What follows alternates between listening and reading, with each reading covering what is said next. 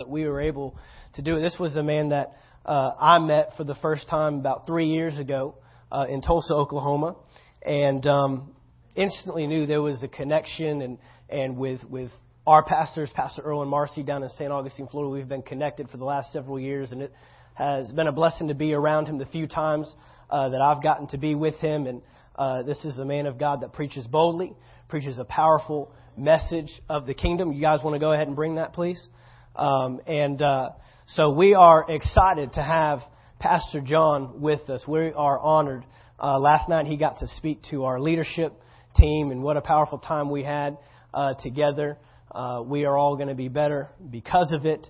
But I want you guys to have attentive hearts, attentive minds, ready to receive the Word of God this morning as Pastor John comes. It's an honor to have you, sir. Amen. Hallelujah. Love you. Good morning. God is good. Amen. Well, welcome this morning to the service, and I thank you for welcoming me. This was not planned by man. This was ordained of God. So it's a good thing for me to be able to be here. Thank you, Pastor Mark, for the opportunity. Hallelujah. And I know your wife, Ashley, has been believing God for me to straighten you out for a number of years. And so we'll do our best to get that done today. Just playing, of course, but it's a pleasure to be here. There's no way in a couple of services I can contribute, cover, unload as much as I want to on you and to you. So we have a number of CDs back there and a book. This CD series is brand new. It's called Faith, Fathers, and Family. We taught this to men specifically regarding how to take the spiritual lead in your household, how to take the spiritual lead in your home, in your marriage. God made man first on purpose. God made the male first on purpose. God did not make the woman first. Thank God for women. Because remember what God said when He made the man? He looked around. He said, everything I've created is good. He said that about everything. And then after He made the man, He said, it's not good for man to be alone. Remember that? Remember reading that? I know none of you were there then. You don't remember the event, actually. Nobody's that old, but we remember reading that. It's not good that man be alone. Why would it be bad for man to be alone? Because men are extremely competitive. Isn't that true? Men are designed actually for conquest. Men are designed to conquer. So that's why men go out and conquer stuff. Men feel the sense of fulfillment when they conquer something. Even like taking out the trash. We feel better even when we take out the trash. Isn't that right, guys? We feel like, nailed. Got that done. Got that sucker done. Next. Because we have to win at everything. I mean, think about this. Do women race from red light to red light? No. But men do. You know why men have difficulty going on long trips with their wife and their family, like on vacation time? Because, see, if men went by themselves or as a group of men, we go from point A to point B, and we don't stop. Women, we got to stop. Smaller bladders, got the kids, smaller bladders. They need food more often, right? And see, that troubles guys because we have to repass all those trucks and those cars that we already passed. It's the truth. We have to repass them all. And I was riding with my wife, on a little longer trip last month. And I felt so stupid. I had to repass that truck 3 times. And I know he's looking down at me. What a doofus. I mean, what a doofus. That guy, I mean, that guy's wife has him whipped. I mean, we just like to win at everything. But the problem with us trying to win at everything is we feel this sense of competition all the time. And we're always competing with other guys. In other words, if the earth were just full of men, it would be constant war. That's right. It would be constant war. It would be like those movies that, those far out movies that you see today. And which I don't go to many movies, but I see there's always a conflict. In the video games, there's always a conflict. Who predominantly buys those video games? Women? No way. Men. And I don't mean little men. I mean big men buy those. Because they're always wanting to beat somebody. It's the truth. It's the truth. I'm not making this up. This is not my opinion. This is proven through studies. So there are certain commercials that appeal to men that you would never see in daytime television. Daytime television, all the commercials appeal to women. You don't see many Tide commercials in a sports event. Right? You don't see a Downy or Bounce or Skin So Soft commercial during a football game. Right? But you see it during daytime television. And so, men, it's important. God has designed us to win. He's designed us to win. He's designed us to conquer, for conquest. But the problem is we often have misplaced conquest. Misplaced conquest. Here's a quick story about that. We know the story of King David. The Bible says that at the time when kings went forth to battle, what happened? This little king stayed home. Right?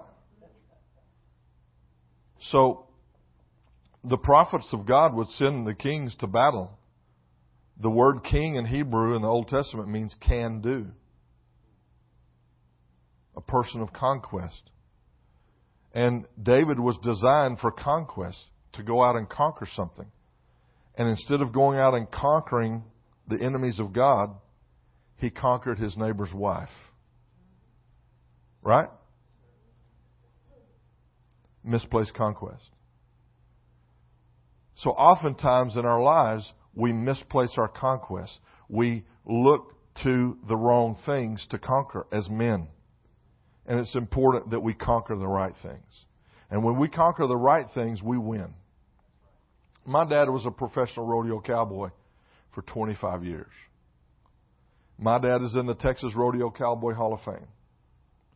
He's in the Pro Rodeo Cowboy Hall of Fame. He's in the National Cowboy Hall of Fame. There are no other Cowboy Hall of Fames. He's in all the Cowboy Hall of Fames. My dad was a real cowboy. My dad conquered animals. He conquered bareback horses, saddle bronc horses, bulls. He conquered steers and calves. He was an all-around champion. He won many, many notable rodeos around our nation. But my dad never conquered the enemy. Are you hearing what I'm saying? My dad was a Division I college football player. My dad was a Marine. My dad conquered a lot of things. He was a Marine in the Korean War. My dad conquered a lot of things, but he never conquered the enemy. So he got conquered. See, there's something greater. There's something greater than conquering all the natural things in life. Some guys are avid hunters. They conquer that prey. What it's deer hunting season? They conquer that buck, or they conquer, that elk, or they conquer. You have to go a long way to get elk from here, but they conquer an animal. My dad even conquered Custer, General George Custer. You mean your dad's that old? No, he was in a movie where he was the Indian that shot Custer with a bow and arrow. So, my dad conquered things, but my dad never conquered the enemy. And he never conquered his fears on how to be a dad. It's amazing what my dad could conquer. It's amazing what my dad could overcome. But my dad never overcame his inability to be a dad.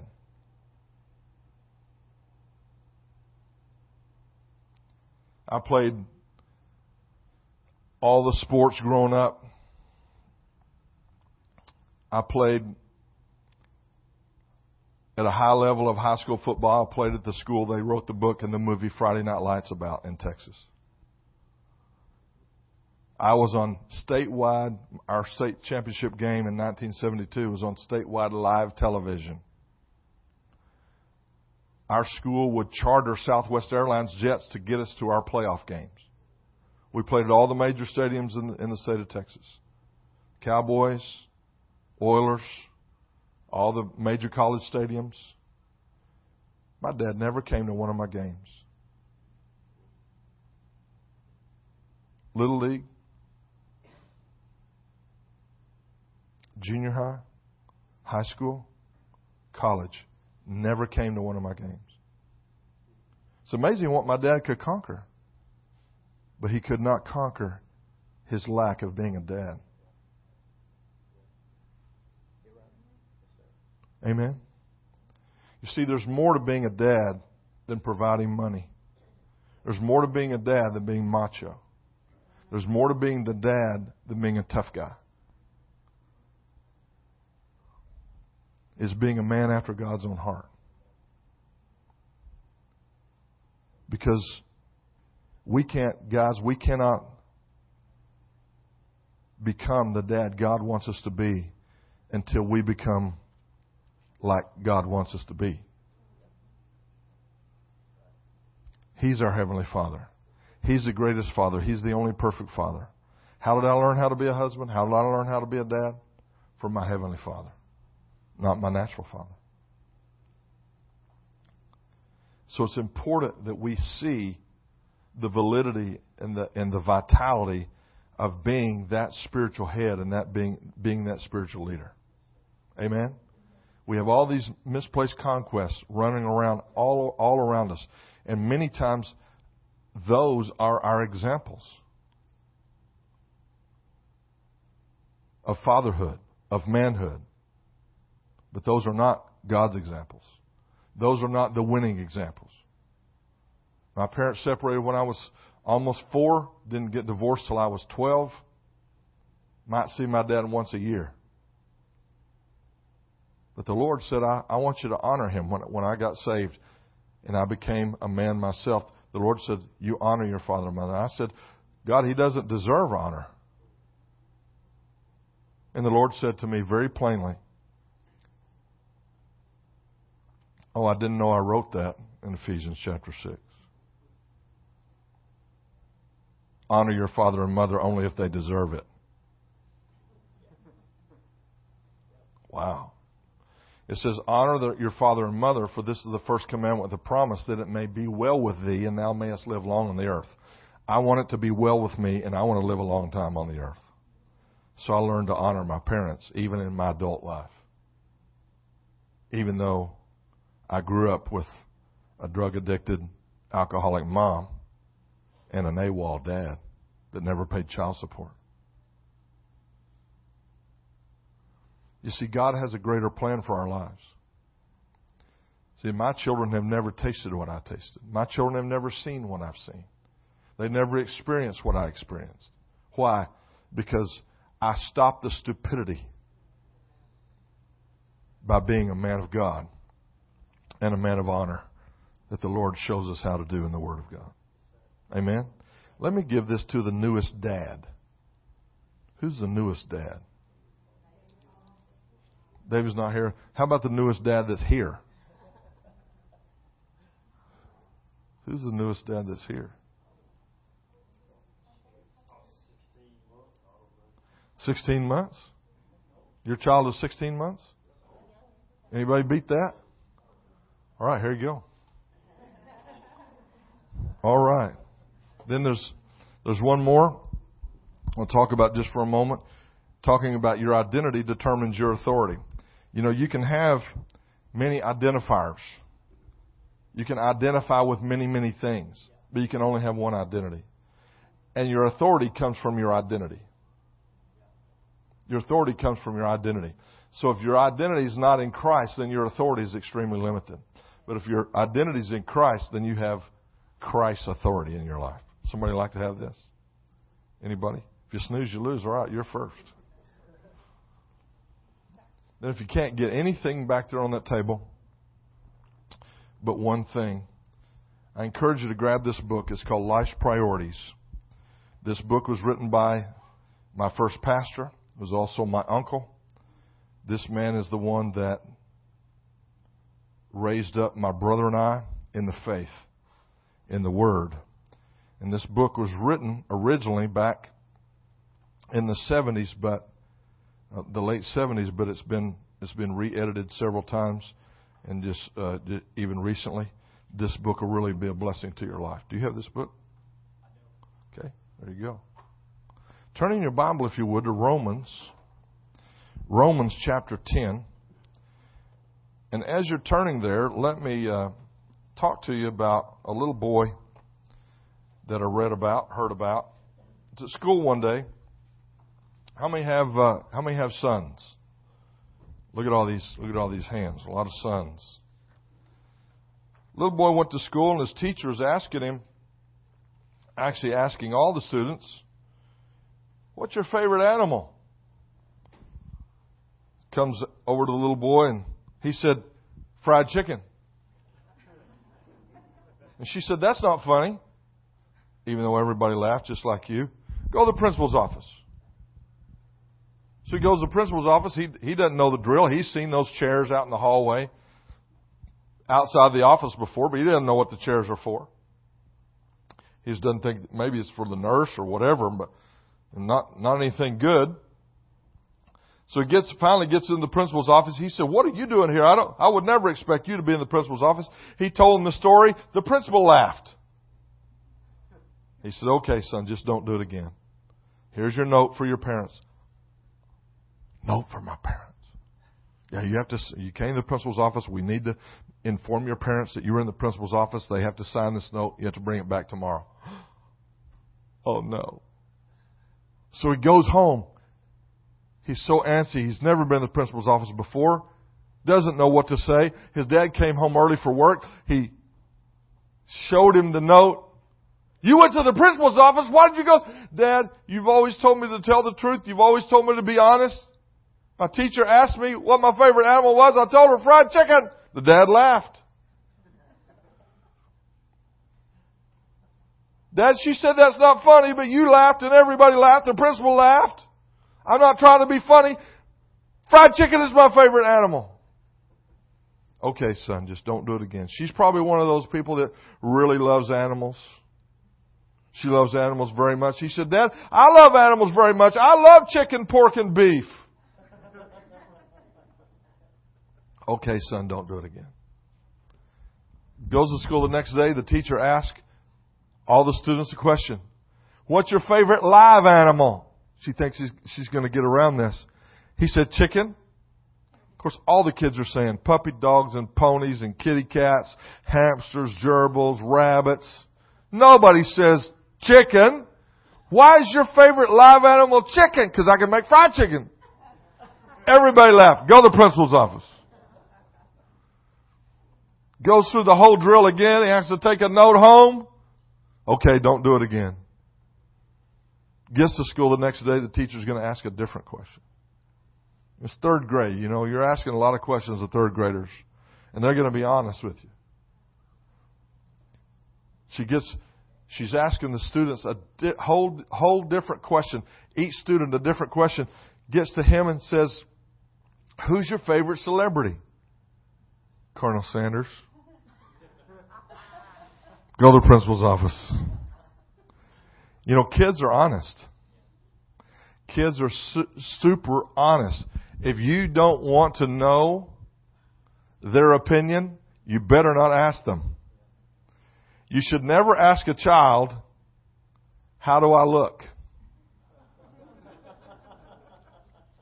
Unless you expect a truthful answer with their glasses on. Isn't that true? How do I look today? Well, you look okay, but you looked a lot better yesterday. How does this look on me? Well, fine, but I've seen you look a lot better. How do I look? Well, you're really handsome except for that nose. They're going to tell you the truth. Isn't that true? They're honest. You know what? God expects honesty out of us.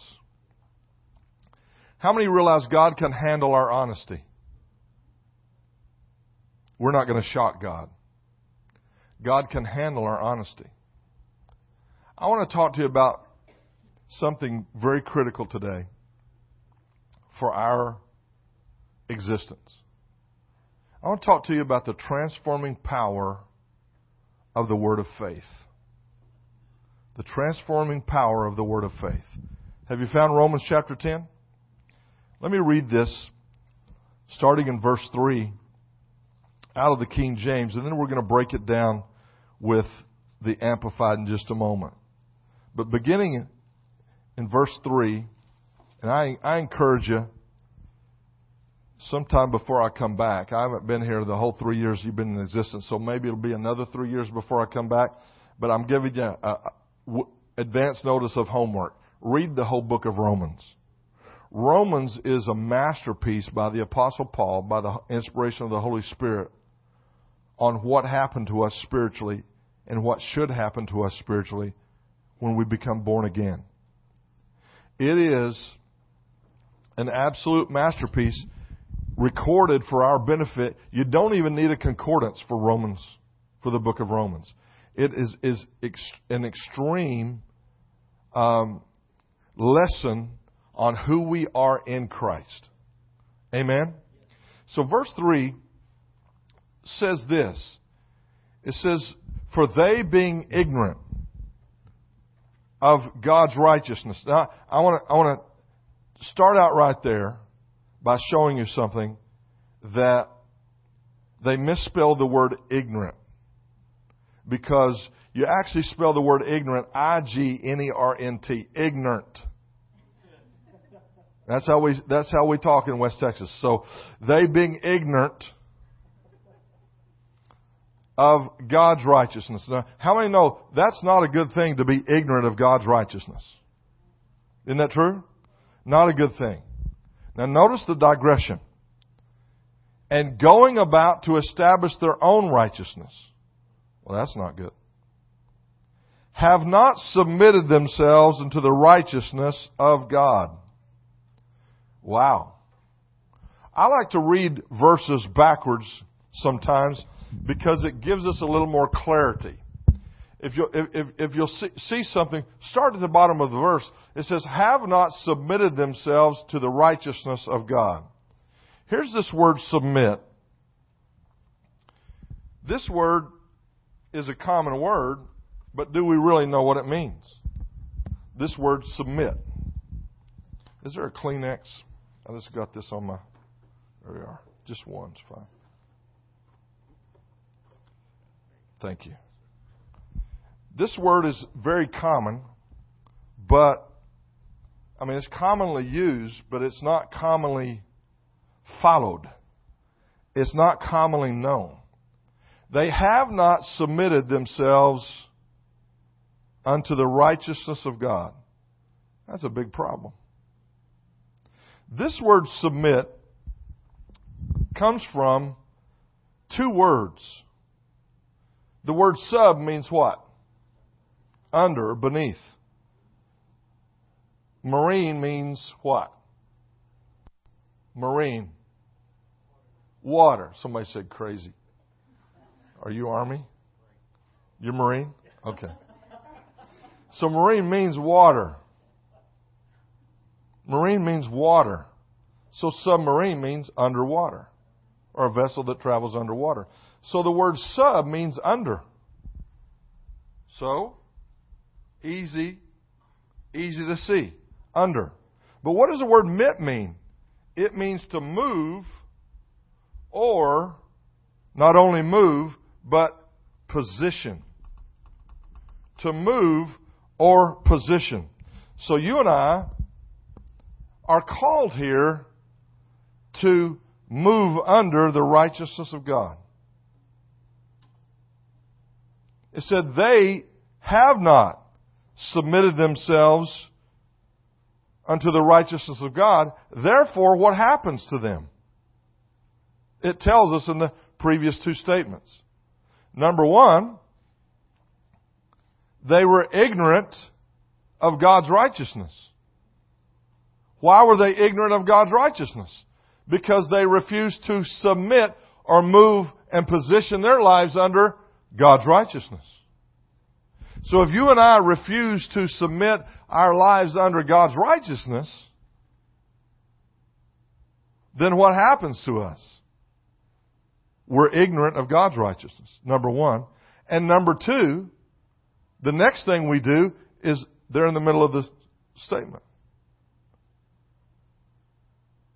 What does it say? We establish our own righteousness. So if we refuse to submit or move under or position our lives under God's righteousness, then we're ignorant of God's righteousness. And therefore, we begin to establish our own means of righteousness. In other words, this is something the Spirit of God said to me a number of years ago. People begin to change their doctrine to accommodate their lifestyles. In other words, we do our own thing and then ask God to bless it. Do you understand how common that is in the American church? In America particularly? It's extremely common that we do our own thing. We do what we want to do, and then we ask God to bless it. Why? Because when we do what we want to do, it doesn't work. We establish a means of our own righteousness. Well, that's extremely problematic. Because the word righteous means right-wise or right standing with God. And it's impossible for man to become right with God on his own. The only way we could ever become right with God is to submit to His righteousness. That means submit to the Lordship of Jesus Christ. See, we want our cake and eat it too. And the only way to have your cake and eat it too is to follow the established righteousness or right standing with God. You cannot do it on your own. You cannot gain a right standing with God through your own ability, your own intellect, your own works. Come on. It's impossible. It's impossible. Now, Romans proves it to us in these following verses. Look at verse 4. It says, "For Christ is the end of the law for righteousness to everyone that believes." So Christ is the end of the law for righteousness to everyone that believes. In other words, Jesus is the completion, the end, the finito, the last. There is no more ability to become righteous other than through Christ. Now I've asked them to put these up in the Amplified now, and let's look at verse 4. Now I call the Amplified version the female version because it's extremely detailed. Now, what I just read in King James is very short, but look how long this is in the Amplified. That's why I call it the female version. Average man speaks 10 to 12,000 words a day. The average woman speaks 30 to 40,000 words a day. Okay. But my wife says, "Honey, that's why you love it so much." Now look at this. For Christ is the end of the law, the limit to which it comes or ceases to be. For the law leads up to Him who is the fulfillment of its types, and in Him the purpose for which it was designed to accomplish is fulfilled. So ultimately, that first sentence, detailed as it is telling us that Jesus is the end, the completion, the fulfillment of the law. He's the only one that could fulfill the law. He's the only one that could perfectly walk the law out. And He is the fulfillment, the completion. In other words, we are no longer supposed to be operating in the law. Now, there's a great movement for whatever crazy reason. I know ultimately what it is. But there's a big movement across our nation and the world today for people to go back and function under the law. To start performing sacrifices. People that used to believe like you and me. To go back and start performing Old Testament rituals. But wait a minute. You're going to have to tear out the book of Romans to be able to do that legally. Because Jesus came to fulfill or to complete or to end the law. He is the final sacrifice. He is the great sacrificial lamb. He's it. End. Enough said. It goes on and says, that is, the purpose of the law is fulfilled in Him. The means of righteousness or right relationship to God to everyone who trusts in, adheres to, and relies on Him. Now we're going to focus on that just for a moment. For those who, it says in the King James and other versions, to those who believe. Say believe. It's the word faith. It's the word faith. To those who believe or those who are in faith. It's the Greek word pistis or pistis, which means faith. But notice God's definition for faith. God's definition for believing in Him. He tells us, for everyone who trusts in, here it is. Everyone who trusts, everyone who adheres to. What does adhere mean? Stick or stuck. A lot of people are stuck, but they're not stuck on God. Huh? Instead of SOG stuck on God or SOH stuck on Him or SOW stuck on the Word, they're SOS. Stuck on stupid. Don't look around. Alright. So, trust in, adheres to, and relies on. That's what it actually means to be in faith. That's what it means to be in faith. Amen. If you're not totally trusting in Him, you're not in faith. If you're not stuck on Him, you're not in faith. If you're not relying on Him, you're not in faith. You're doing your own righteousness. That's what this is linked to, right? Righteousness. Amen. When I trust in, I adhere to, and I rely on, what ultimately does that mean? That ultimately means I'm all in. I'm not partially in. I'm all in. That means I'm no longer in control. Set a fire down in my soul that I can't contain, that I can't control. He wants to control you. You know, we hear a lot about demon possession. Right? But do you know that Jesus wants to possess you? Jesus wants to be in control of your life.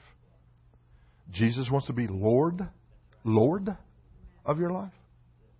You see, He chose to be Savior. That's His choice. That's His doing. He willingly died for us. Amen? I didn't make Him Savior. He made Himself Savior, but I make Him Lord. He didn't make Himself Lord. He's not a dictator. He's not a tyrant. I make Him Lord.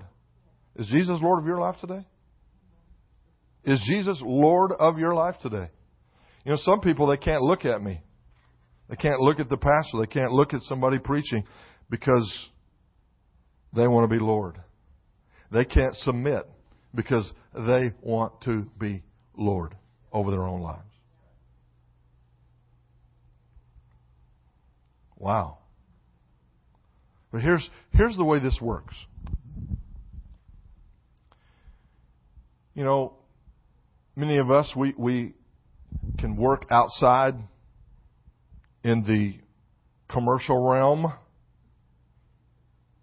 in the secular world, and we want to be a supervisor, we want to be boss, maybe we're an owner of our own business, etc., and we expect our employees to submit to our rules, our regulations, our policies, the way we operate in our business, or maybe you're subservient to a CEO or an owner of a company or a corporation. They have policies, they have regulations, they have rules, right, that you submit to if you're going to work there. Isn't that the way it works? However, we come to a church, we come to a ministry, we have this mentality, ain't nobody going to tell me what to do.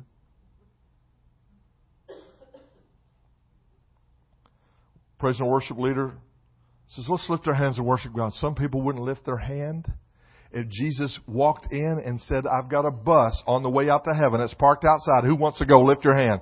Some people wouldn't lift their hand. Just because somebody said lift their hand. Come on. What does that reveal? You're not submitted. You want to be boss. It's that simple. It's that simple. I learned that when I moved from the Metroplex, Dallas and Fort Worth, to West Texas. And I was an athlete. And I had no problem in the Metroplex being an athlete. I grew up 4 years younger than my brother. I didn't have any friends my age in my neighborhood. So I had to play with my brother's friends. They were 4 years older. That means I got picked last every time. But I hated getting picked last, so I worked on developing my skills. I worked hard at winning instead of whining. For every parent, there's a little lesson there. If your child is a whiner, they're not a winner. If you allowed your child to whine, they'll never win. Okay, no extra charge for that one.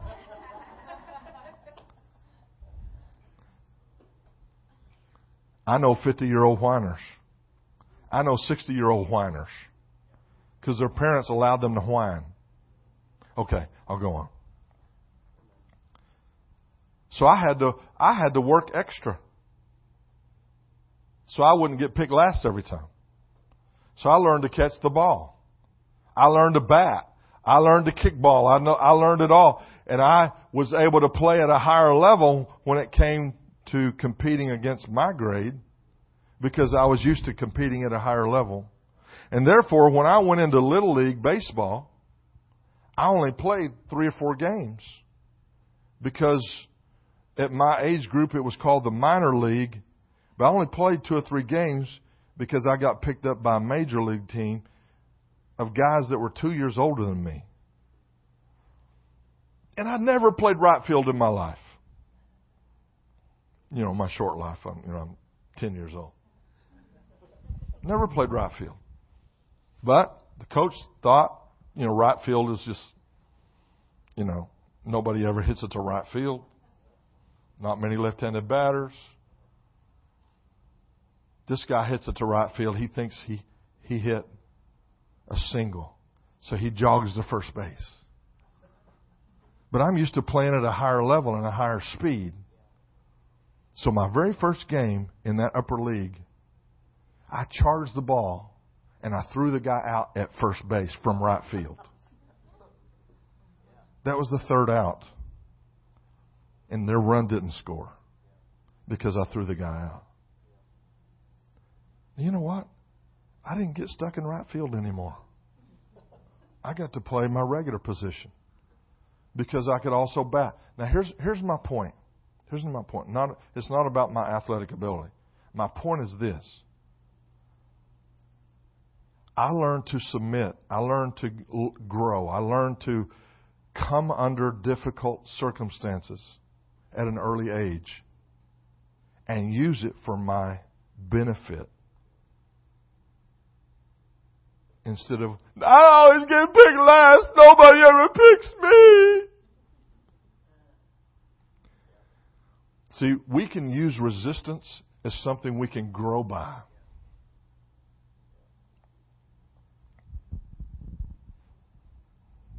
Instead of something we can whine with. Amen?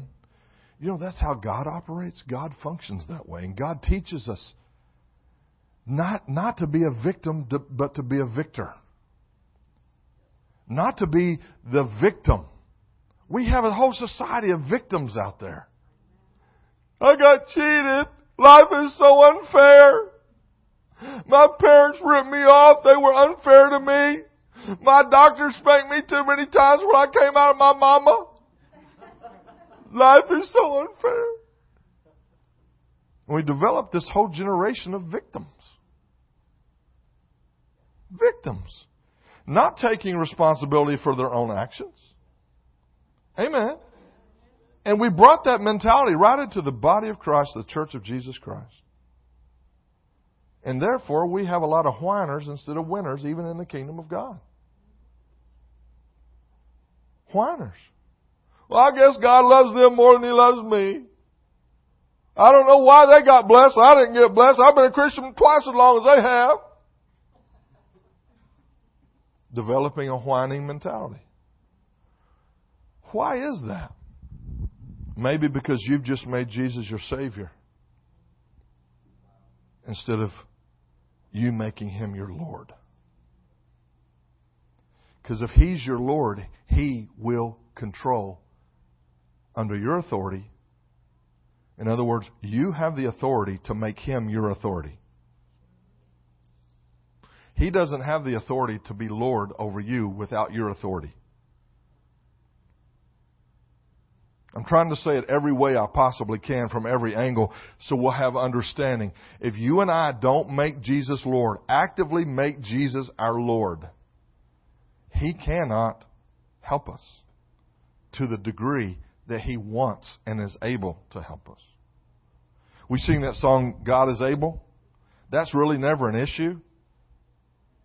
Now think through that for a moment. God's ability is never the issue. Now I know what the song is singing. Don't misunderstand what I'm saying. I'm not saying don't sing the song, but God's ability is never the issue. That's not ever in question. What's in question is what I do with His ability. What I do with what He's given me. Not what He's done. Amen? You know what? We don't serve the wizard of heaven. Where we sing the right song for the third chorus, we're going to sing it one more time. And we finally tap into this flow. And then the wizard of heaven gets busy pulling levers and pulling ropes and punching buttons. Or we give the right amount, or we pray the exact right prayer at the exact right moment, and somehow, some way, God moved in my life. And then what happens? We think that we did one of those things, and then eventually we struck gold. Wow. We struck gold. So we try to reenact that same thing again. Come on, it happens in churches all over the world. Remember that time that we sang that one chorus and God moved? Let's sing that chorus again. Was it really God moving because of a chorus? The Bible says He's the same yesterday, today, and forever. Amen. I liken it to this. How many of you bathed this weekend? Lift your hand. Come on, lift your hand up. See, some of you just won't lift your hand for nothing. Just stay your stinky self then. All right. Okay. Of you that bathed, how many of you had to go dig a well or plumb your house before you bathed? Anybody have to dig a well? No? No plumbing? You didn't have to plumb your house? No? You mean the flow was already there?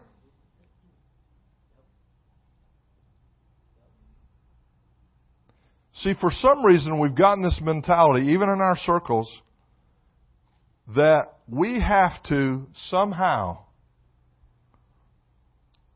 get God's attention so He'll move on our behalf. When in reality, all His work is finished. That's why Jesus said, it is finished. He doesn't have to do anything. We're not dancing with God. We take a step, He takes a step. We take a step, He takes a step. No, that doesn't work that way. God has already provided everything we have need of. It's already plumbed. It's already flowing. Come on. It's already in the spirit realm. All we have to do is the same thing we did when we bathed. We, by faith, we walked over and we turned on the valve. And the way we do that spiritually is by what we believe and by what we speak. We're turning on the valve by speaking out the Word of God. By speaking out what we know by faith is already ours. Himself took my infirmity. He took it. Past tense. He bore my sickness. That's bore. That's past tense. On His body on the tree. When was that? 2,000 years ago, right? Right? That we, being dead to sin, shall live unto righteousness, by whose stripes we were healed. I were healed, therefore I am healed. You understand that's not correct grammar, but we're in the South, so it's going to work. Right?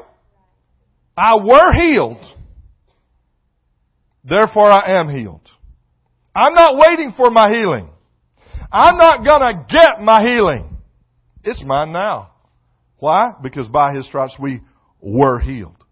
Do you understand the difference? Well, I just don't know about that. That's just vernacular. That's just semantics. Words aren't that big a deal. God knows my heart. Try that at work. Try that at work, that words aren't that big a deal. Huh? Right? Next time you're called to jury duty. See if words matter in the courtroom. Huh? Do words matter in the courtroom? Yeah. In fact, Jesus said, by thy words thou art justified, and by thy words thou shalt be condemned. Words are a big deal. Amen? Any of you work in the medical field or ever work in the medical field of some kind? What job do you have? You're a dietitian. Is it important for you to learn the vernacular of a dietitian? Yeah. Yeah. So you have clients that come in and you coach them through. You probably diagnose them. They go through testing and whatnot, maybe blood tests, et cetera, et cetera. They get on a scale. You ask them, you interview them, you consult with them. You know, what is your diet? What do you eat, et cetera? When do you eat? All those kinds of things. What kind of foods do you eat? How many calories, et cetera, et cetera. You discuss those kinds of things. So it's vital that you have that kind of vernacular that appeals to them, and that you must communicate that vernacular to them, and therefore you have to study that vernacular to know what you're talking about. In other words, you can't talk to a client and say, the stuff that that stuff you put in your mouth. You know, that stuff. You know, the things that, the deals. The things that, that add up every day with the stuff that you put in your mouth. You're not going to be a very successful dietitian if that's the way you talk. Right? What if you're a physician's assistant and the doctor requests of you to give him some forceps, and you're not quite sure, forceps, doctor, are those the thingamajigs? Are those the whatchamacallits that they look like scissors, and you kind of open them and you close them? You're not going to be a physician's assistant long if that's all you know. Hello? Right? Anybody work in banking or finance at all? Anybody a teller or banking or finance? Do you think it's important in banking and finance to know the vernacular of banking and finance? To know what interest is and what compound interest is? Come on. What an APR is? You think it's important to know those things? Yeah. How about somebody that works in the field of construction or property management or building trades? Anybody work in those areas at all? Anybody? Is it important to read a tape measure? Is it important to know how to read it? Mm-hmm. Is it important to know math in the building trades? Yeah. You can't say to your helper, "Hey, bring me that thingamajig. You know that deal. You know that deal that's made out of wood. And it's about this long and this wide. And it's yellow."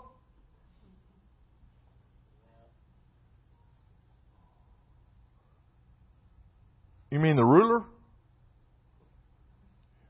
You mean the level? Yeah, that thing that has those bubbles in it.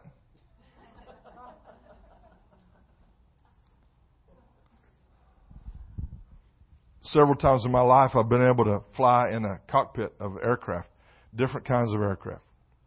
For anything from float planes, bush planes in northern Canada and Alaska to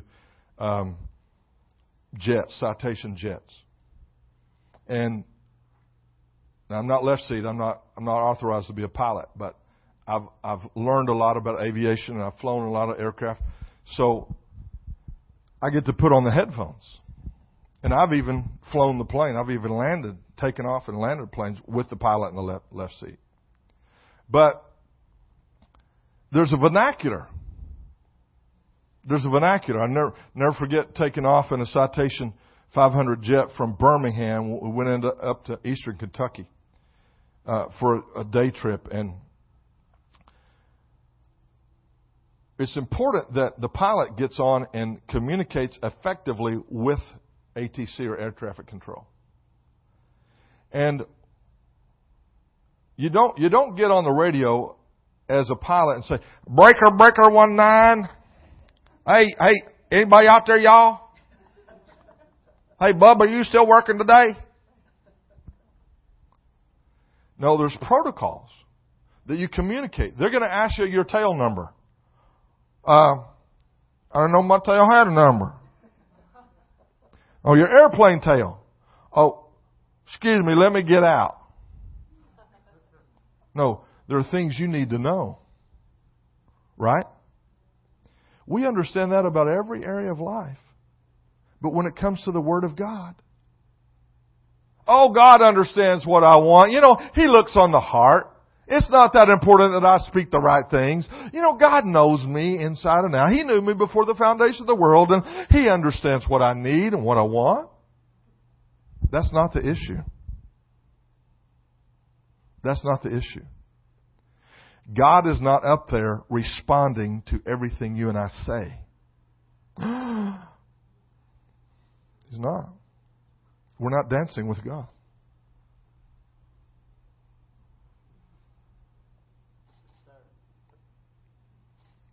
He's done everything He's going to do. Jesus is seated at the right hand of the throne of God, right?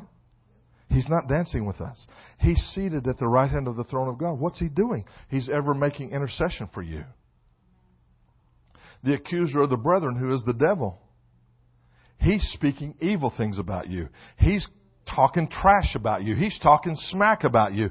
But Jesus is doing what? He's making intercession for you. He's your great advocate. He is actually speaking the word over you. And you don't even ask Him to. Now let me show you something in Psalm 103. Psalm 103. Keep your place here in Romans. We'll come back. Psalm 103. Is this helping anybody yet? Psalm 103. I don't always go this verse, but it's important that we know this with regard to what I'm talking about. Psalm 103. Look at verse 20.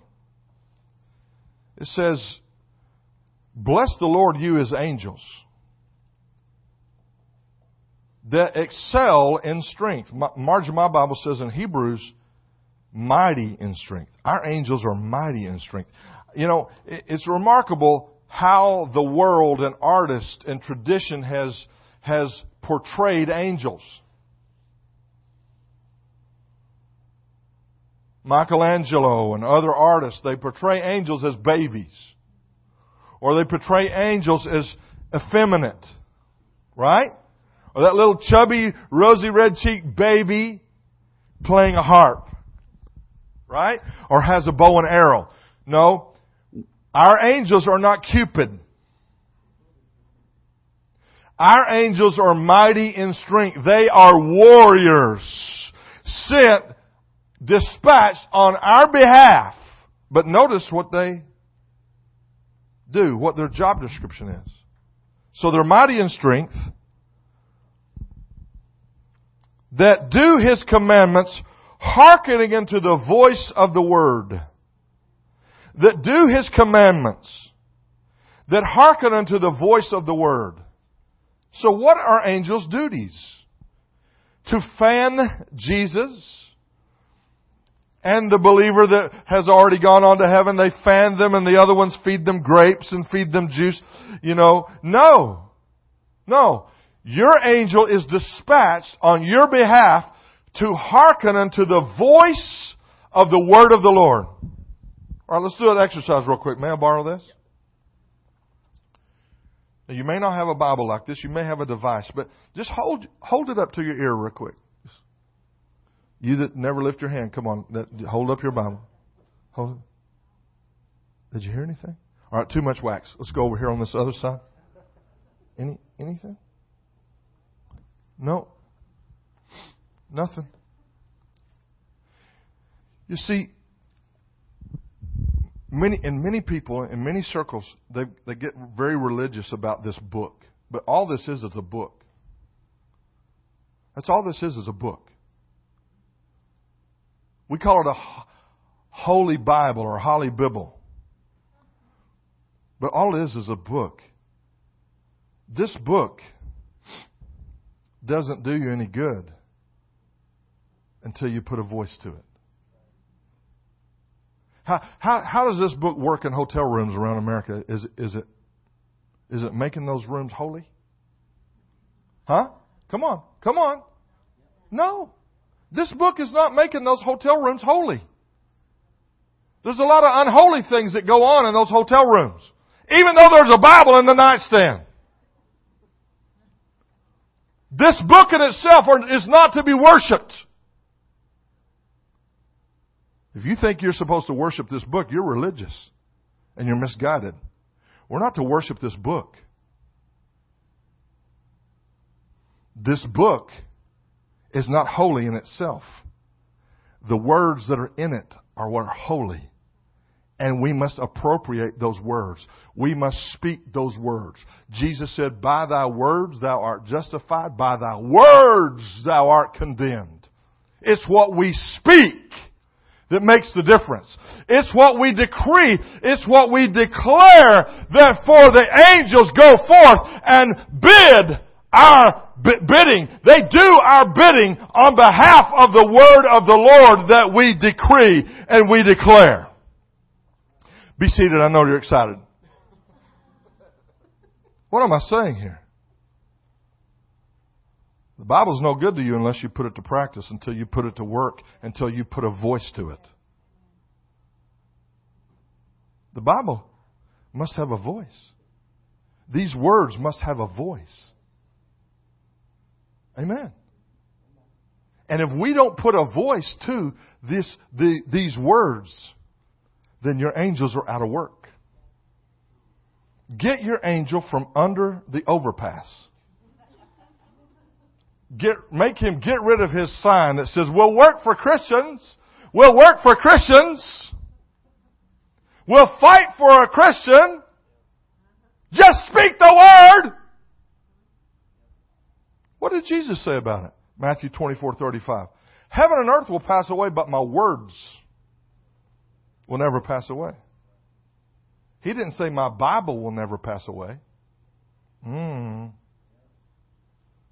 See, we've gotten religious. You can build your house out of your Bible, and your house will still be defeated by the enemy if that's all you do. You've got to put these words to voice. You've got to speak what the Word says. Amen? All right, back to Romans 10. Let's look at verse 6. I'll tell you what, let's jump down to verse 8 in the Amplified. Romans 10, verse 8. The King James says it this way, but what saith it? The word is nigh thee, in thy mouth and in thy heart. That is the word of faith which we preach. The Amplified says, but what does it say? The word, God's message in Christ, is near you, on your lips and in your heart. That is the word, the message, the basis, the object of faith which we preach. In other words, this righteousness must have a voice. This righteousness, God's righteousness, has a voice. The righteousness which is of faith. All right, let's go back to verse 6. Go back to verse 6 of the Amplified. It says the righteousness based on faith. So what has Paul done between verses 4, 5, and 6? That he's contrasted the righteousness on the law, the righteousness of man, now the righteousness of faith. But the righteousness of based on faith imputed by God and bringing right relationship with Him says. So the righteousness of faith says. Say righteousness says. In other words, righteousness speaks. Righteousness speaks. This righteousness of faith speaks. And this is how it speaks. Do not say in your heart, who will ascend into heaven, that is to bring Christ down. Verse 7. Or who will descend into the abyss, that is to bring Christ up from the dead, as if we could be saved by our own efforts. But what does it say? Verse 8. What does it say? The word is near you. It's on your lips and in your heart. That is the word, the message, the basis, and object of faith which we preach. Now let me show you something that's extremely important. There is no word in this book other than the word of faith. There is no word in your Bible other than the word of faith. There's not a word of fear, a word of doubt, a word of man. It's the word of faith. God has given us His word. It is the word of faith. Amen? It is the word of faith. The word of faith is what we are to preach. The word of faith is the only thing that anybody should ever preach. Not the word of man, not the word of doubt, not the word of fear, not the word of men's traditions, but the word of faith. That's what we should be preaching. That's the only thing that we should preach. Look at verse 9. It goes on and says, because if you acknowledge and confess. So there's a confession. Or again, speaking. There's a confession or speaking involved with this word of faith. This message of faith. So we confess with our lips. And doesn't that make sense? You confess with your lips or your mouth. When you're on a witness stand. Have you ever been on a witness stand? You've ever had to testify for anything?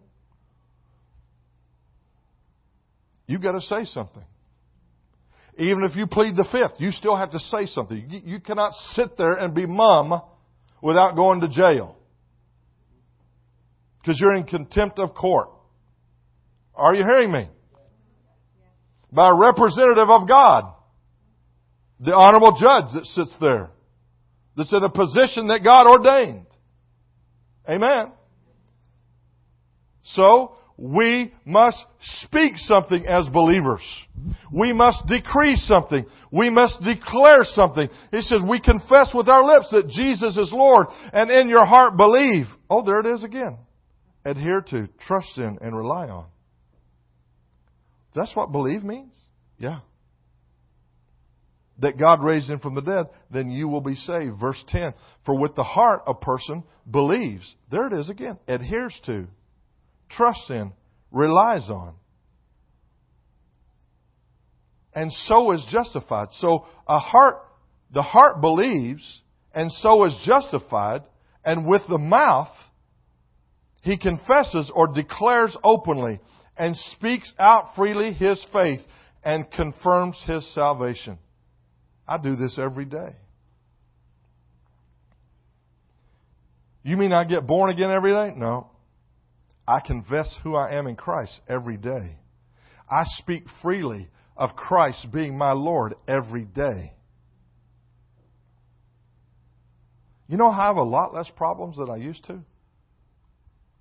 It's amazing to me. You know, I'm not the smartest guy in Texas, but I'm top 5.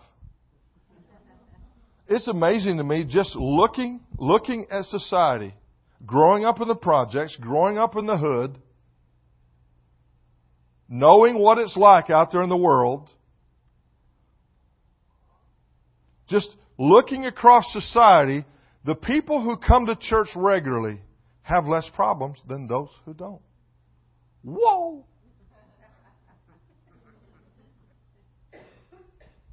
But even as a minister, I've recognized this.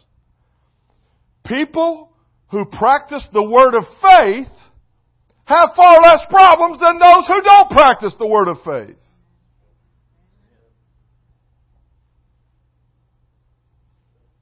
Now let me boast in the word for a moment. Again, I'm not the smartest guy in Texas, but I'm top 5. I'm smart enough to see in the Word of God. Peter wrote this, that all things that pertain to life and godliness are mine. They're mine now. Not just when I get to heaven, but they're mine now. They belong to me now. Faith is now. Now faith is the substance of things hoped for. Faith is now. Faith is not out yonder somewhere. Faith is not when I get to heaven. Faith is not in the sweet by and by. No, faith is now. Now. Now. It's what I believe, what I say right now. Right now. Right here. Right now. And it's not a matter of mental assent. Well, I believe that, brother. Yeah, I believe that. Or you just sit in your chair and say, yeah, I believe that. I believe that. I ain't saying nothing. I believe that in my heart, but I ain't saying, no, God knows my heart. God knows my heart. I don't have to say nothing because God knows my heart. Well, why did Jesus, who is also God, why did Jesus say, by thy words thou art justified, by thy words thou art condemned? It's not a matter of just God knowing your heart. It's a matter of us following the protocol and following the wisdom of making a statement of faith. Because when I make a statement of faith, what happens? My angels procure favor for me. My angels procure the blessings for me. Do you know that there is a warfare going on in the heavenlies today? And my angels need to, who are mighty in strength, they need to have some ammo. They need to have my permission to fight for me. And there's a warfare. There's a fight that's going on. For the weapons of our warfare are not carnal, but mighty through God to the pulling down of strongholds. We war not against flesh and blood. That means people ain't my problem. Go ahead and turn to your neighbor right now and say, you're not my problem. People are not the problem. Sure seems like it most of the time, though, doesn't it? But people aren't the problem. We war not against flesh and blood, but against what? Principalities and powers and might, rulers of the darkness in high places or heavenlies. There's a warfare taking place. Jesus said this, that the kingdom of heaven, capital H, is not used there. It means heavenlies. The kingdom of the sky or the heavenlies suffers violence or aggression, and the violent or the aggressive take it by force. Amen. So you cannot be your little goody two-shoes Christian. Well, that's just not my personality to be loud and to be strong in my voice. It's just not my personality. Kumbaya, Lord. Kumbaya. You're going to get run over.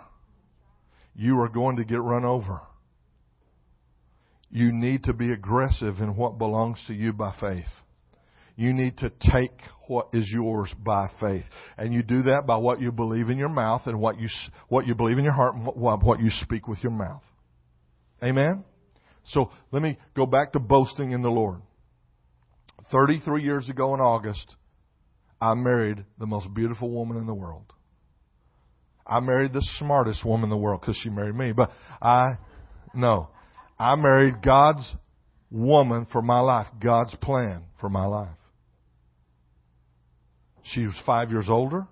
She already had a child. She'd already been married. That husband backslid. Asked her to backslide. She wouldn't backslide. He committed adultery against her.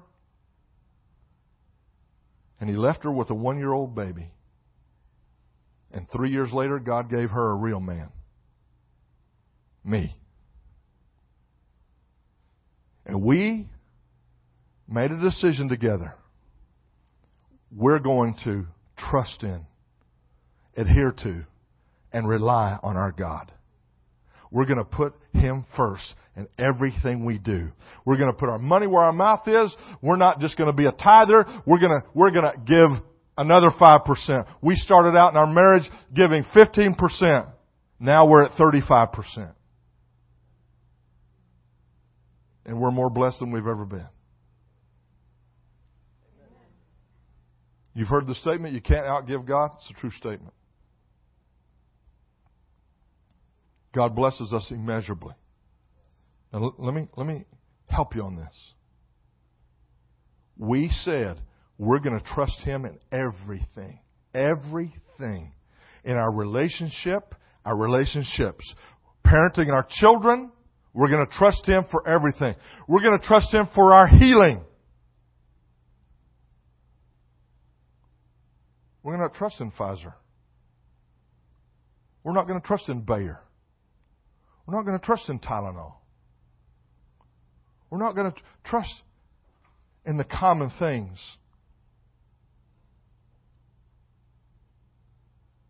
So in these 33 years, we've not had an aspirin, a Tylenol, an ibuprofen. We've not had an Aleve. We've not had any antibiotics in our body. We've not spent a night in the hospital. We've never missed work for sickness. We don't take NyQuil. We don't take cold and cough medicines. We don't take any of that. That's been a lot of money in our pocket. For 33 years. Do the math. We've not had a flu shot. We rarely have ever gotten the flu. What do you do? We trust in, we adhere to, and we rely on Him. Oh, we have symptoms try to come against us. Yeah.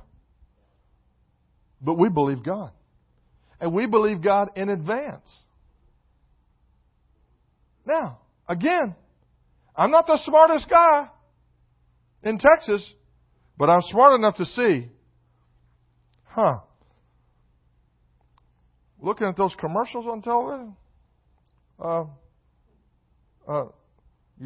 you have this problem, but you can take this medicine And then you have this side effects. You have this one single problem, but now you have 10 side effects. And if you've been taking this medicine and it's caused you liver problems, you can call 1-800-SLEAZY lawyers or us. Right? Even Tylenol now. They have commercials for lawyers for Tylenol because it attacks your liver. It affects your liver. Some people, they take stuff every day, a handful every day. I take a handful of pills every day too. Vitamin C, vitamin E, garlic. Don't get too close to me. But I've had no vampire problems either.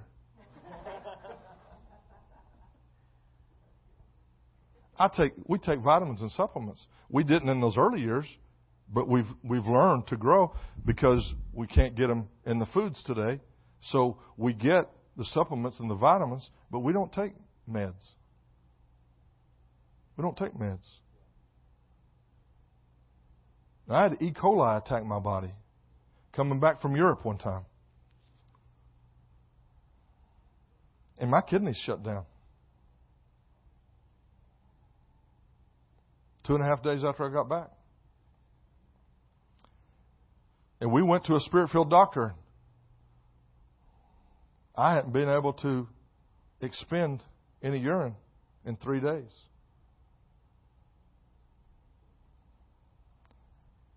And I gave him the only sample I could give him. It looked like molasses.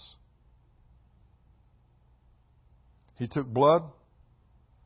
Now, I had to have my wife drive me because I was bowled over like this walking into his office. I was sick. I'm not saying when you trust God that symptoms will never attack you. Symptoms will attack you.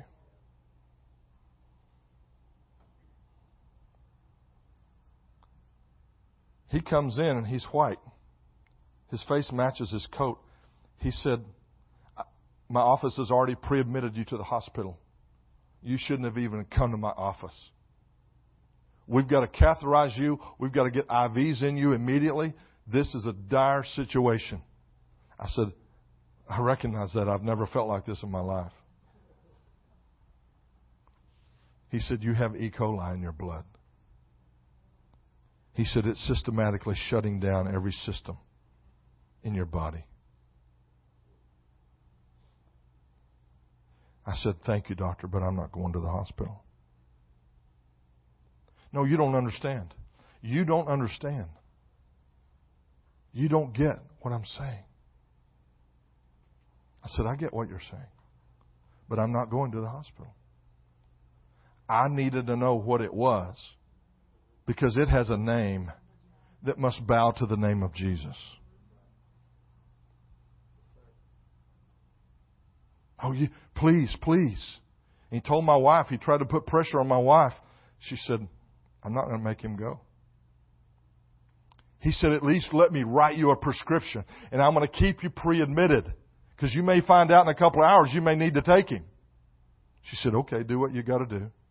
She took the prescription. She took me home. I got back in bed in my fetal position. And I've been confessing the Word. Now I'm confessing the Word over E. coli. I'm attacking E. coli with the word of faith, with the Word of God. What happened? Well, my wife went in the living room, just down a short hall from our bedroom. She didn't close the door all the way. It was open about that much. And I could hear her in there. She's praying, but she's too loud.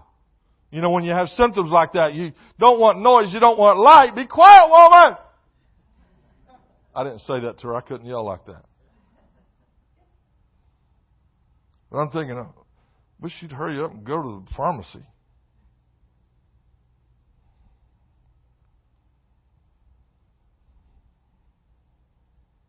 But she's in there praying.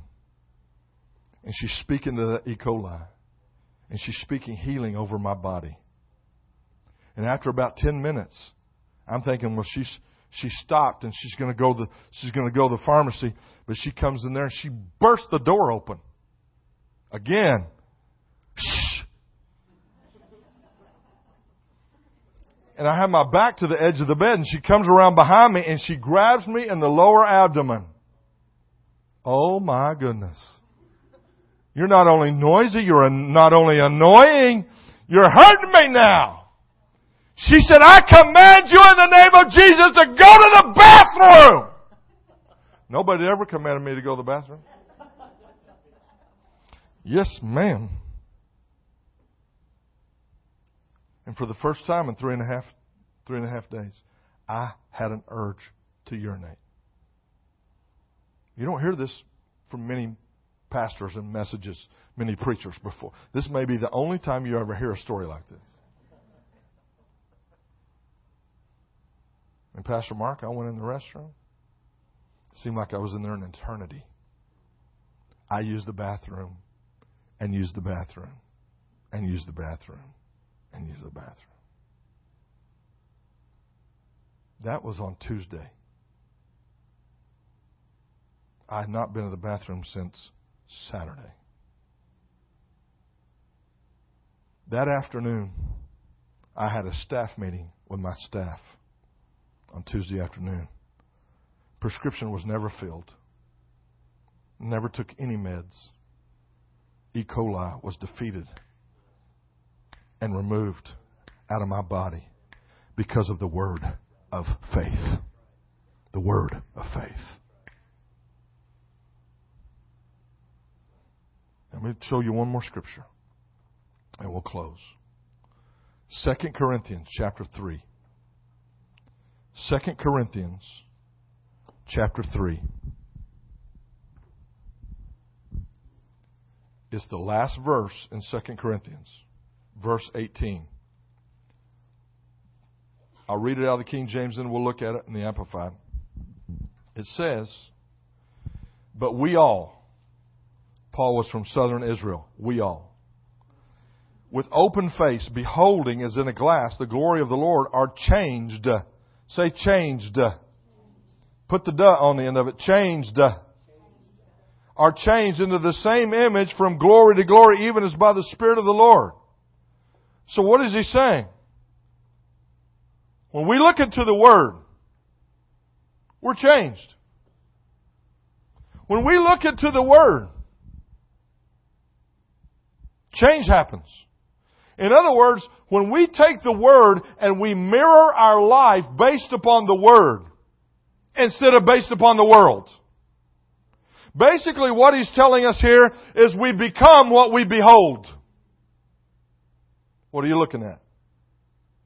What are we looking at? Because that's what we will become. You know, that's a natural law. That's a natural law. You know why Tide is the number one detergent in all America?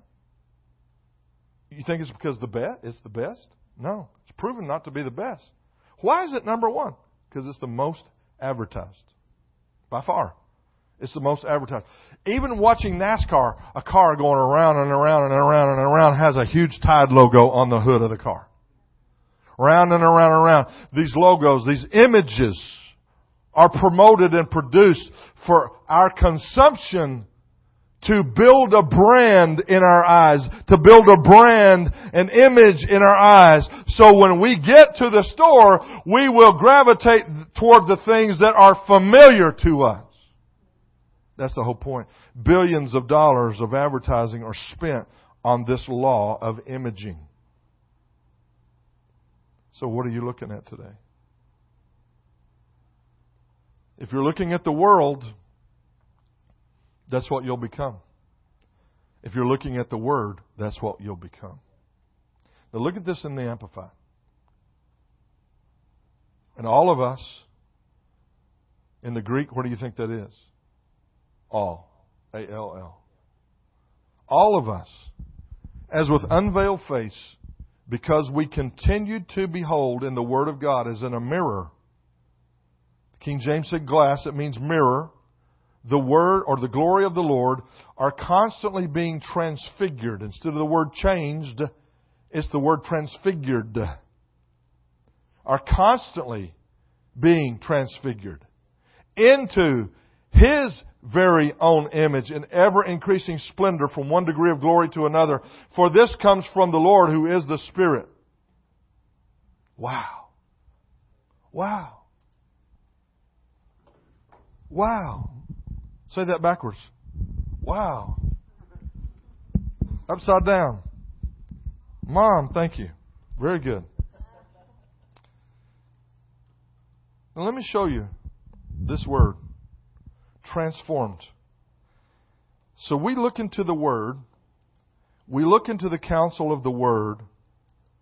And it says, if we look into the Word like a mirror, in other words, we hold up the Word.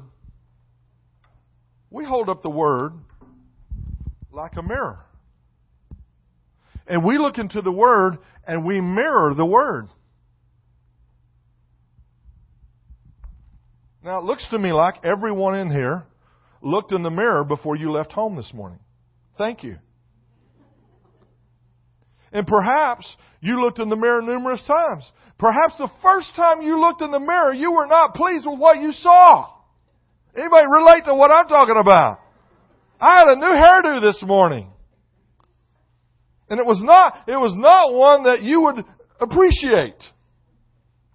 So we look into the mirror and we don't like what we see. So what do? We make changes accordingly. That's what the Word does for us. If we'll look into the Word of God, we make changes accordingly in our lives. In other words, we don't make the Word change into our image, but we make our image change into the Word. And here's the word. Transformed or changed is a Greek word. It's only used 3 separate times in the whole New Testament. Here's the word. You're going to recognize it. Metamorpho.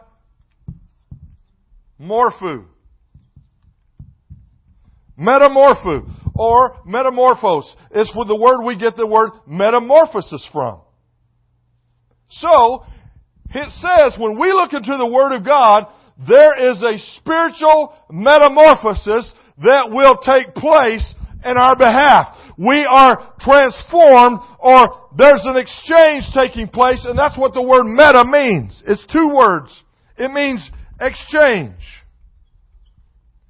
The word morpho means outward.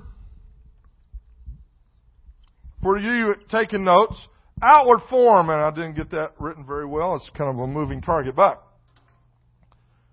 the word metamorpho means exchange of our outward form.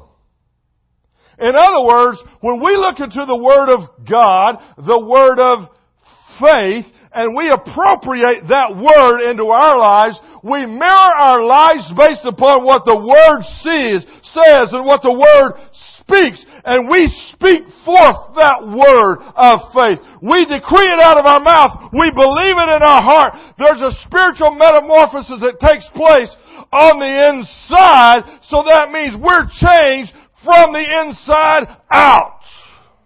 Hallelujah! And we're changed and transformed from glory to glory, from faith to faith, instead of from mess to mess and chaos to chaos and trouble to trouble like many Christians live today. Not even talking about the world. They have no hope without Jesus.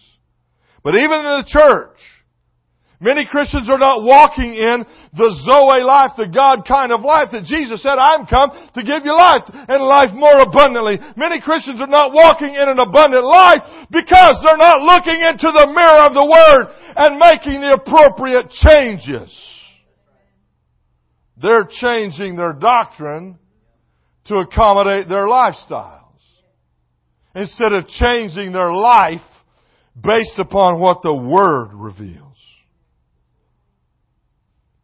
I'm not supposed to be living my life from mess to mess, chaos to chaos, trouble to trouble. I'm supposed to be living my life from faith to faith and from glory to glory. Now, there's some details in this verse I'm not going to take the time to cover this morning, but we're coming back tonight. So I hope you bring somebody tonight. Give your goldfish a bath next Sunday night. And I know my team, the Dallas Cowboys, and probably your team too. I'm just kidding. They're playing tonight. I'll miss the game gladly to come and be in the Word, to come and be in the presence of God as we worship God. Let's pray this morning. Thank you, Father, for the Word. Thank you, Father, for the truth. Thank you, Lord, for what you've given us by faith. Lord, we look to you today, knowing in whom we believe, so we can be transformed, transfigured, translated into what you have for us. Not what we want, but what you want for us. And we know what you want for us is better than what we could ever want for ourselves. You're our God. You're our Creator. You know how we function best. You know what's necessary for us to function best. And therefore, Lord, we choose to trust in, adhere to, and rely on you. With heads bowed, eyes closed, you say today, Brother John, I know I'm not trusting and I'm not relying on, I'm not adhering to Him and His Word like I should. But I see the need for it. I see that it's critical in my life. And I make a decision in my heart today to choose the Word over all else. To choose my God to trust in, adhere to, and rely on like none other.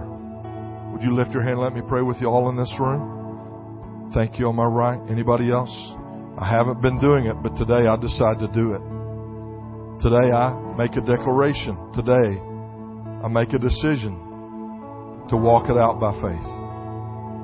Lord, I pray over this congregation. I thank you, Lord, for the plan of God for their lives.